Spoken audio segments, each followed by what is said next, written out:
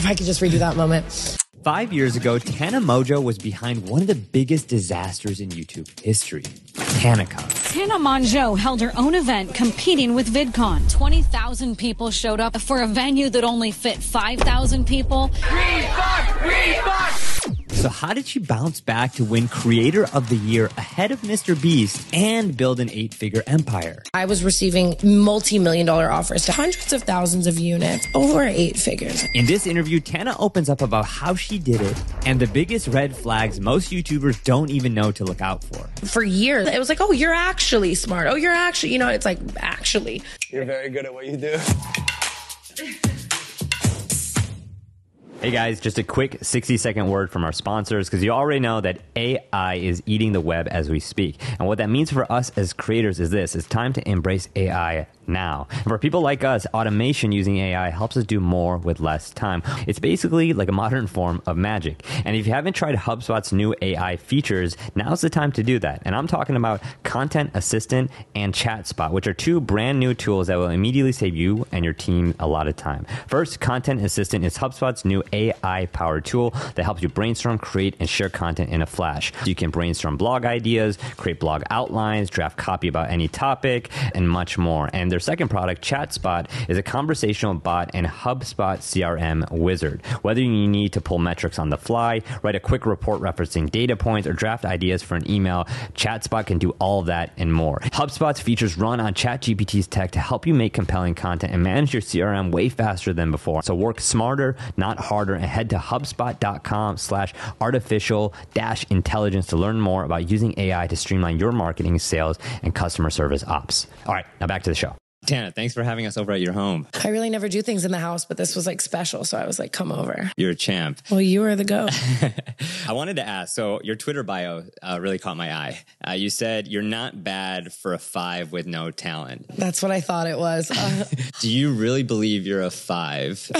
And do you believe you actually have no talent? I think it's more so kind of playing on, a mass opinion of what the world thinks about me, I guess. But at the same time, while I am self-deprecating, I kind of mean it in a motivational way as well for my followers. Over time, I feel like I just kind of had to figure out everything as I go. That's probably why I had a million scandals and stuff, because it was all just at the forefront of the camera, figuring out how to navigate life and adulthood and this business as I go. One of the ways I feel like you entered mainstream media was with TanaCon. Can you take me through why did you start TanaCon? Absolutely. And what you learned from it? Let me get back in the mindset of an impulsive, frustrated girl who did not have enough people around her to tell her, no, what the are you doing, girl? I had gone to a couple different VidCons because I was working with other brands there, but I wasn't invited by VidCon. And then there just ended up being some situations where it was like, they weren't going to give me the pass. They didn't want me there, but it was like, but I was there working with the brand, and then I'm getting mobbed by people, and it's this big mess. And you know what I mean? It would have been nice to have security or be able to stay in the hotel or be able to, and obviously looking back again, they don't have to invite you to their event, Tana. Like, I don't know what was going on in young, entitled Tana brain, but I made a video about that and like the struggles and frustrations that I was having with VidCon. And I was far more unhinged than I am now. I think I called the CEO out by name and said some choice words that I should not have said. I made a joke in the video, like maybe I should just have my own convention. And then it was like, it became a real thing where a lot of people wanted to go and wanted to attend. And then creators were reaching out like, are you doing this? Let's do this. And you know what I mean? Shane Dawson was on board and all these huge people were on board. And then it was like, well, let's do it. I've always been one that I think taking a risk and doing something that maybe not everyone else is doing and trying is a good thing. And had that been well executed, I think the trajectory of my career would have been very different. Not different, better, just different. And I just enlisted very much the wrong people and underprepared people to help me execute this event. And it went, we all saw it went awry. And I think I really, really needed that mentally at the time and emotionally. Like as a person, I needed someone to knock me off that high horse. But obviously I wish it would have been something that happened at the expense of only me. So that's really what it is. Dumb girl tried to have convention.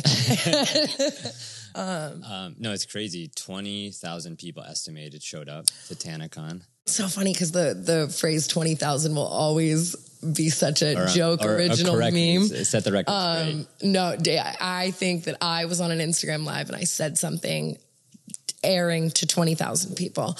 And I have no idea how many people actually came in or out. That's my problem. It's like, I'm always speaking in hyperbole. I'm so dramatic. I've toned that back. Yeah. But at the time it was like, get off Instagram live. Don't speak in hyperbole in reference to your convention right now. You know, go figure it out. If I could go back in time, that would be the one thing where I'd be like, don't do that. Don't do that, girl.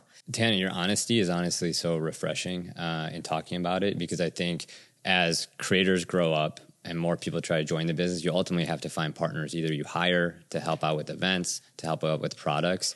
And I wanted to ask, what are the things that you learned about like vetting who's around you in your inner circle from that experience in TanaCon, and who you chose, and what would you have done differently if you knew what you knew today? I mean, TanaCon definitely just taught me that even when you've triple checked, you haven't triple checked. Triple check again and again and again. And it's ironic because TanaCon brought me so much business in the event space. I was receiving directly after TanaCon multi-million-dollar offers to have a TanaCon 2 from the best companies in the world. Like that, when you think ticketing, when you think shows, you think these companies. Like, we will put it on, we will do everything. We just need you to be the face of it. And I was just, it didn't feel right. And I was very much too scared as well to double down and do it again. Are you kidding me? Like, where's, you know what I mean? But I mean, even just through that, like working with those people and just talking to them about it. Like I would take the meeting and talk about it. I knew I wasn't going to do it, but I wanted to learn more. Like, where did I go wrong? And now my red flag radar is crazy. You can sneeze wrong and I'm like, you're gonna sue me. Like, I just know a lot of those emotions toward TanaCon were very much so spiteful. I was angry at VidCon. I did it on the same day. I did it across the street. You're insane. Tana, you're insane. It's a lot of self-awareness. I feel like people may walk away from different experiences. And I remember even there's a moment in the Shane Dawson documentary where you're taking a lot of the ownership and blame. No matter how dirty he did me, like, it's my fault. Like, I agreed. I should have listened to people who told me not to work with him. I should have done better research. Yeah, I can spend all day blaming them, and we've had our battles in court and we've exchanged our words and they know how I feel. But at the end of the day, it wasn't Tana's Partners Con. It was TanaCon, and you chose that. So I feel like I would just be, especially now, you know what I mean? It would be embarrassing to not just be like, yep, I was an idiot there. Yeah. And grow and move forward. What are the biggest red flags that new creators overlook? I mean, first and foremost with new creators, I think that when you're coming up and you amass your first, great bit of views and attention and followers, everyone in the industry is going to be biting at the bit like piranhas to sign you, to get you to do this deal, to get you to go on this trip, to get you to tour, to make you merch, because that's all you are to the people in the industry. They're great people with great hearts, but at the end of the day, you are a dollar sign and a signature on a check. And that is just the reality of it. And I think that it's very exciting, especially when you've never done this before and you get that first call from the brand or that first call from a merchandise company or that first call from a manager. But you have to, and it's something that you don't know until you learn and you trip and you fall and you get up so many times. But you have to be aware that that's all people want, and that the only person who really has your best interest in this is you, and maybe hopefully people close to you and loved ones. And I barely had that. So it was like, I just make sure that when you're working with someone, they're professional and they're treating you right. And especially as a woman, that people aren't trying to do some crazy shit, because that's what this industry is so full of. There are studies that show that women only account for 30% of creators, directors, a lot of creative positions in Hollywood. What do you think that the other 70% don't understand about that 30%? And why do you think that number isn't as high as it could be? When you're living in a world where everything caters to you, people aren't always thinking about the 30%. They're like, I am the 70 and this is great, which sucks, but it's the reality. And it's been a man's world for a long time. And now we're finally trying to even that out. Are there examples that come to mind when you were starting out that you're like, this feels like a double standard? There's so many I can think of, really. Like, I would be here for 2 hours, or even just in the industry, being so young, 16, 17, 18, you're showing up to stuff and you're getting hit on left and right by the directors and the producers and the people you're working with and other creators. And it's just normal. It's just something that it's normalized. I shouldn't say it's normal, but it's normalized. And the people just play into that so much, the like sexualization of everything that you do and, you know, what you have to say. It's for years. I think it's maybe from 22 to 24, I have gotten the recognition for being smart and good at what I do, or whatever you want to say about that. But until it was like, oh, you're actually smart. Oh, you're actually, you know, it's like, actually, like, it's just the way that it works. People are going to underestimate you, and as a woman, in pretty much everything. And you're going to have to claw your way up a little harder than most men are. But I wanted it and I did it, and I don't give a fuck if it's hard, you know? Let it be hard. I want to be that girl who shows other girls they can do it, and they can come from nothing and do it. You had this great quote on Paris Hilton's podcast where you said, I went through a phase where I was, you said you were attention whore. I'm just quoting. I wanted to wear the craziest shit on the red carpet and get the most attention possible. Absolutely. I didn't care if I was a worst dressed or best dressed. I just wanted to be there and make a statement. Absolutely. Are there anything as you look back that you made a statement about that you regret? A lot of creators have probably talked about this with you, but you become very addicted to that cycle of, you know, filming something and, you know, not editing it, not really thinking about it, putting it out there and seeing how it does. And I was at least surrounded by so many people who, you know, put the thought in your head that your worth is based around that, around the attention you're receiving and what you're doing. And I was also doing reality television at the time, where it's like, we don't want to see anything where you're not screaming or crying or being wild. Or I think that mindset kind of transcended over to everything. It was like, how can I get on a red carpet and wear something that's going to make me the most talked about? And eventually I think it wasn't it for me. I realized, you know, I'm going to do what I do, and how it does is awesome, but it's not what I'm living for. You had your wedding with Jake. Can I ask you a few questions about that? Absolutely. Okay. I was waiting. I'm like, TanaCon, check. Wedding, check. It's like these pivotal psycho moments that just really do it. I had a chance to interview Jake. Did you? Yeah. And I asked him what's something that he looks back on differently that he did on camera. I think I saw this. And I wanted to get your reaction and hear your take as you play this. Yes. Oh. I literally got fake married to Tana and like sold it like it was 100% real. Which in hindsight, it's just crazy to think about. And I got the attention that I wanted from it, but then afterwards I was like, it would have been better to just not. 100%. I saw this. When did this happen? This happened like a year ago, right? Yeah. I remember I was getting tagged in it all the time. Yeah. Yeah, we got married for attention, and that is a crazy thing to do. I mean, like I said, like I just explained, we were in that era of views, doing crazy stuff and filming it. And, you know, that was a very crazy thing to do. We literally, like he said, we sold it. It was nuts. And I look back at everything kind of like, I don't have many, like I would do it over again. I would do it differently. You know what I mean? Like I said, with TanaCon, it's like that endangered people, and I would never do that again.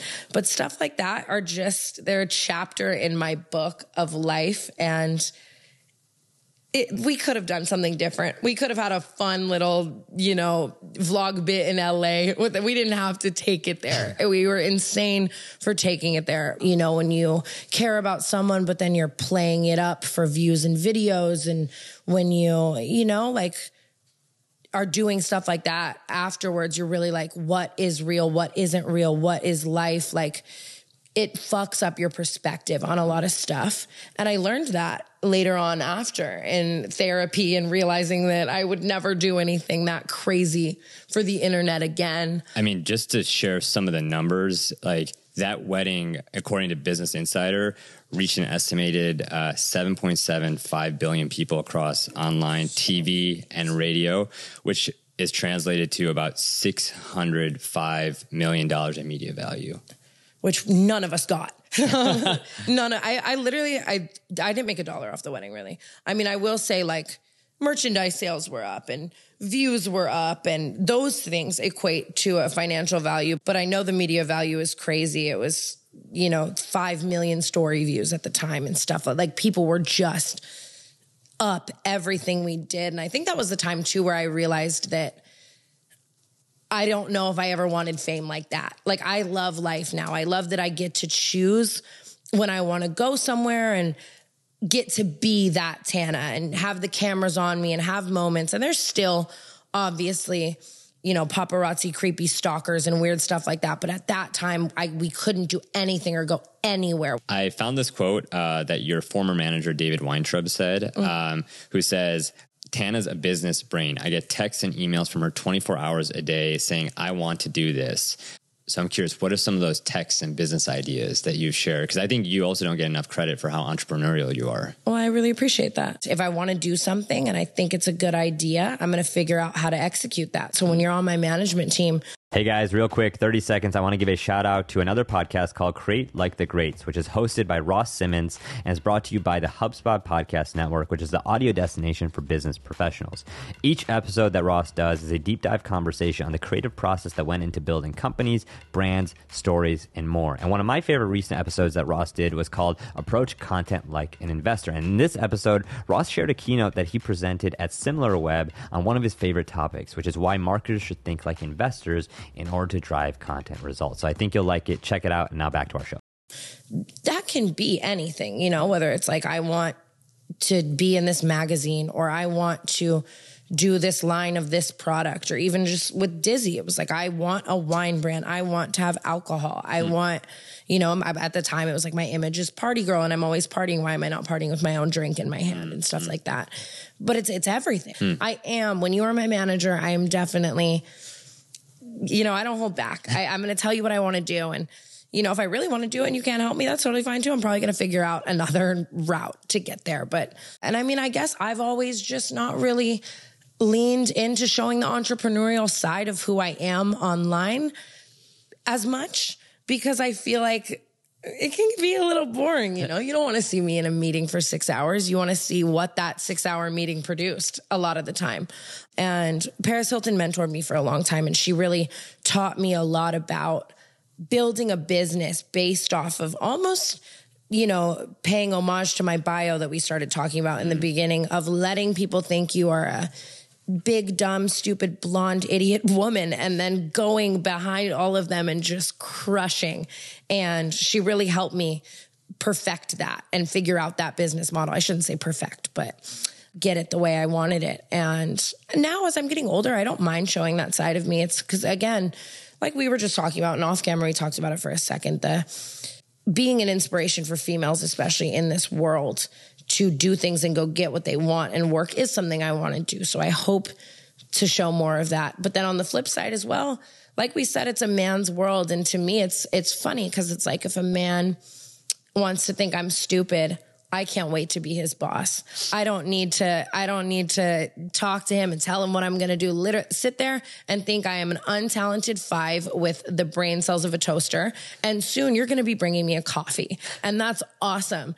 Don't ever let anyone, treat you or tell you that type of stuff. So I guess that's kind of where that comes from. How do you prioritize which idea to do first? I see this with a lot of creators. They, get a bit of traction, they get some views, and they're like, I want to start a merch line, I want to start a restaurant, I want to do all these things. How do you pick which idea you want to do first? My new manager, Seth, even when I first started talking to him, he just said something so funny to me that will forever sit with me. We were doing the launch of my Dizzy red wine was coming up in like 6 months or whatever.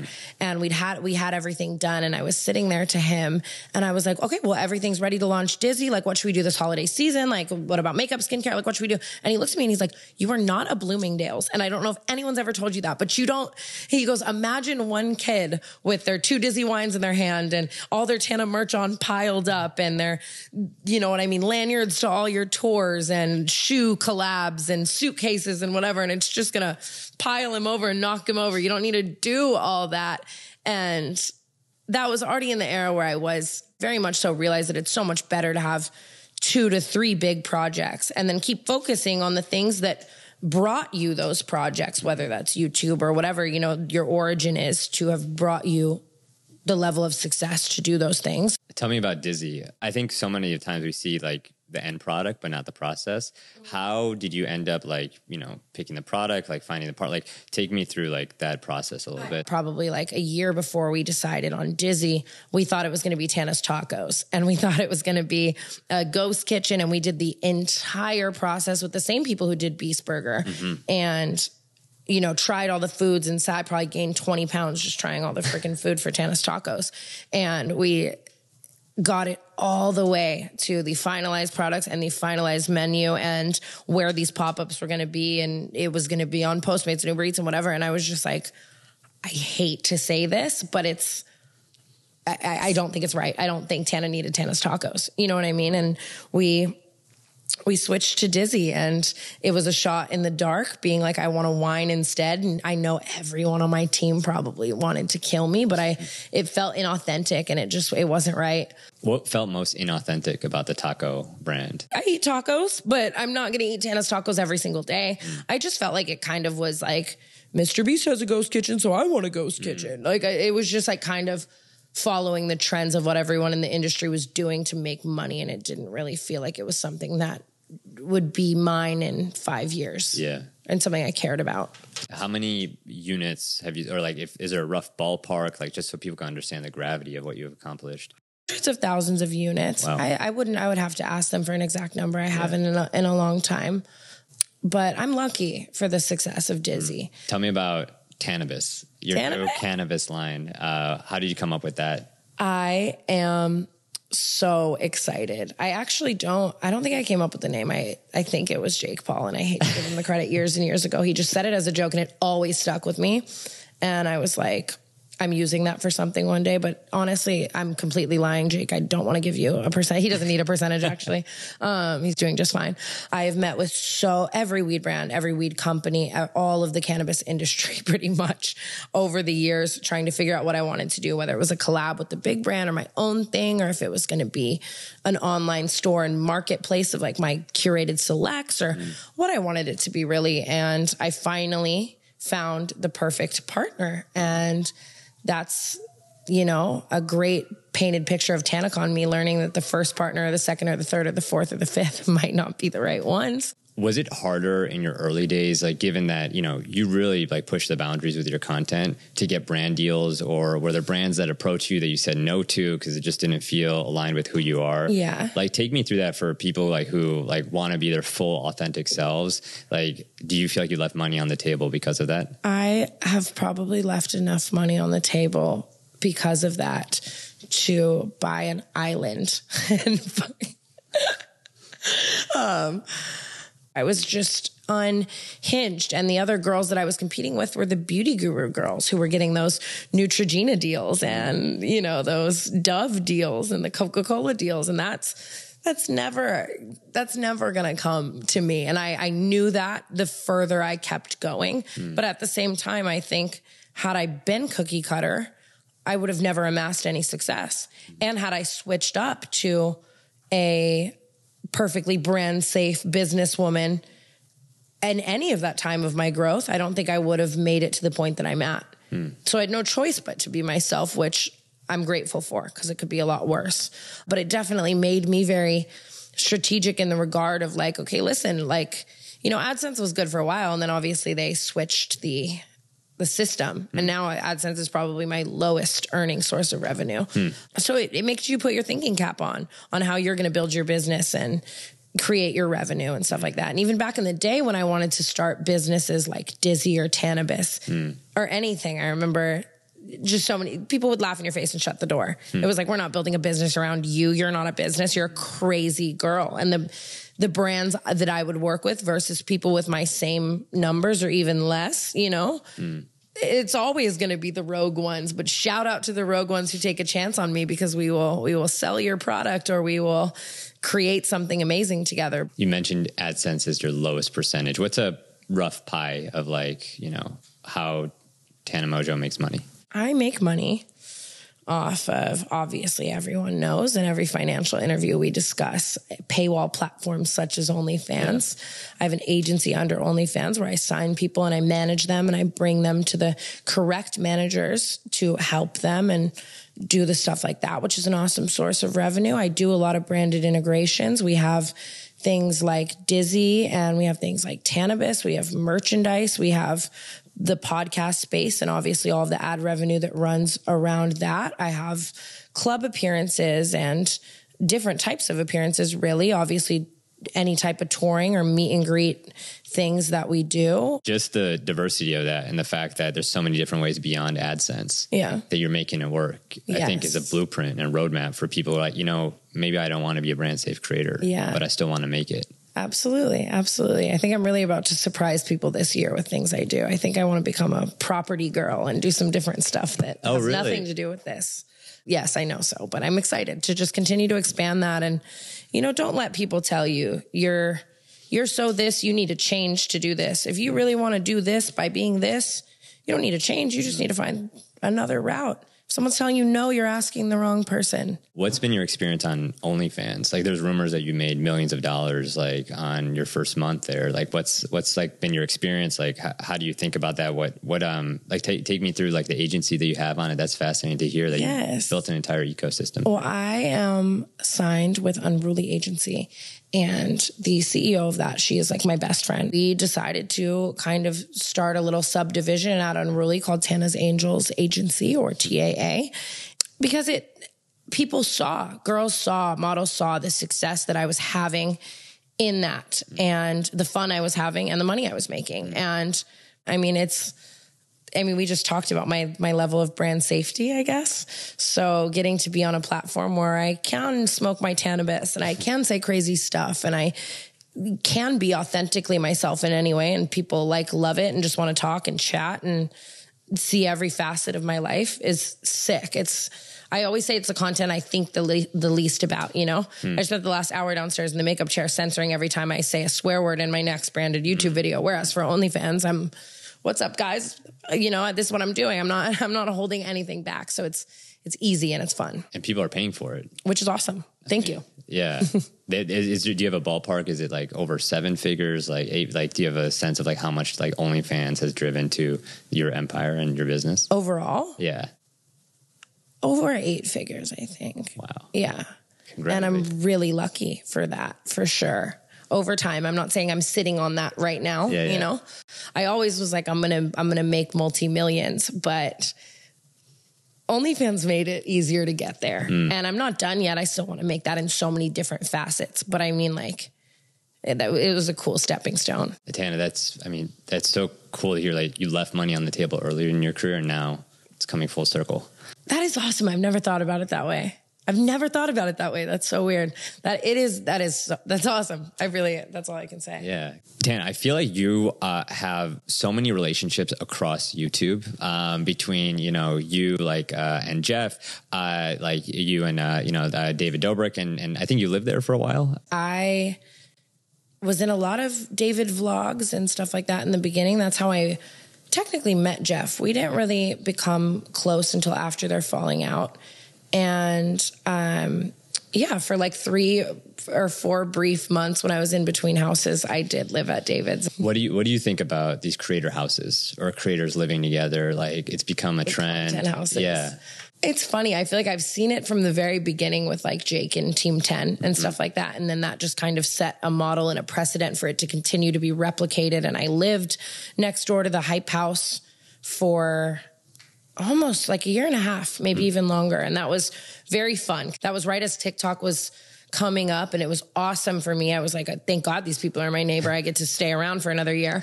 I think content houses now, like right now, currently in 2023, are done. They've had their moment. It's no longer exciting to me. I'm not saying that there couldn't be an amazing one with an amazing group of people that then, you know, refreshes it and supersedes that precedent. But I mean, at one point in 2022, 2021, there were hundreds all over LA, everything. 5 people would get together and gain 100 followers and post with a Celsius. And it was like, we need a mansion. And it just got very dragged out and stuff. And it also doesn't always end too well. If you really think about the concept of putting 5 to 10 people who do not really know each other from Adam or Eve in a house and telling them, you guys are all best friends now, forget your whole life outside of here, and you have to do this 24/7. There's cameras on you. I would go insane. There were even when I was at Jake's all the time, and there would always be new Team 10 prospects around and stuff like that. I'd be like, I'm in my pajamas trying to make a coffee, get your camera out of my face. I could never, I don't know. But I mean, it's a great business model and big brands love to buy it. So I'm sure people will keep swinging at it. I want you to play this clip of your acceptance speech at the Streamies where you beat out Mr. Beast, Emma Chamberlain, David Dobrik for Creator of the Year. And I have a few questions about that. I have a lot of answers. I actually don't think I've ever watched this. Wow. Can I be so honest with you? Yeah. It's one downfall of me is I don't watch anything again. Yo, this feels like one of those like Mean Girl moments where I should like break it off and give it to everybody who actually... The outfit makes me so mad. I just have to pause it and just, you know, I'm in my whole career, if I could redo one outfit, it would be this one. I thought I wasn't going to win and I was in my attention seeking era. So I was like, great. Wear a gown, girl. Is it? Because I don't deserve this at all. I'm like, I don't feel like Creator of the Year. I've never felt like Creator of the Year. I feel like the misfit, the outcast, all of... Swearing on the stage in a sweatsuit. Jesus. I see why I've never watched that. I would, oh God, if I could just redo that moment. It's funny. I mean, it was a fan voted award. So I think that is the only reason that I did win. I don't think, I mean, I immediately after walking off that stage, I just wanted to run around back to the crowd and hand it to Mr. Beast. Like I've made the joke 1,000 times, but the man planted 1,000,000 trees and I had a fake wedding. There's no comparison. What would you say on stage if you could redo that speech? I mean, in a perfect world, you know, there's 1,000,000 jokes I would have made about how little I deserved that. And I definitely would have like excuse the fit. But at the end of the day, if you redid that moment 1,000 times, I would be that girl. You know, I mean, you transport back to the girl in her bedroom who doesn't love her life and wants out of it and wants to inspire one person. And I would watch the Streamies growing up and just be like, how cool is that my favorite creator's winning an award? I never thought I'd be on that stage, let alone in that audience. So that's who I was in that moment, you know. And take me through 5 years from now. Where is Tana? Like, where are you making content? You're launching more businesses. Like, where do you think you'll be? It's like right now I'm in the happiest, most mentally clear point of my life I think that I've ever been. And I look back at Tana who struggled through a lot of this shit. And I think I finally figured out my own, and we all have to figure out our own personal recipe for happiness and clarity. And I mean, I hope by 29, I'm like married or have a kid or something. But I mean, and if I'm not, it's not, you know, I'm very like what's meant to be will be. I hope in 5 years I'm healthy and happy. Yeah. Well, Tana, your transparency is refreshing. Your story is inspiring and different. And I can't wait to continue to follow your career. Thanks for taking time with me. You are an icon. Thank you for having me. Of course. That's a wrap on Tana. All right, if you made it this far, hit that follow button because I think you're going to love our next episode and leave a review. It only takes a few seconds. You don't even have to write anything, but if you want, drop in your social handle and you'd be surprised at how many times I DM folks, say hi, see how it can help out, because ultimately meeting you guys and helping you guys is why I started this. I'll see you next time.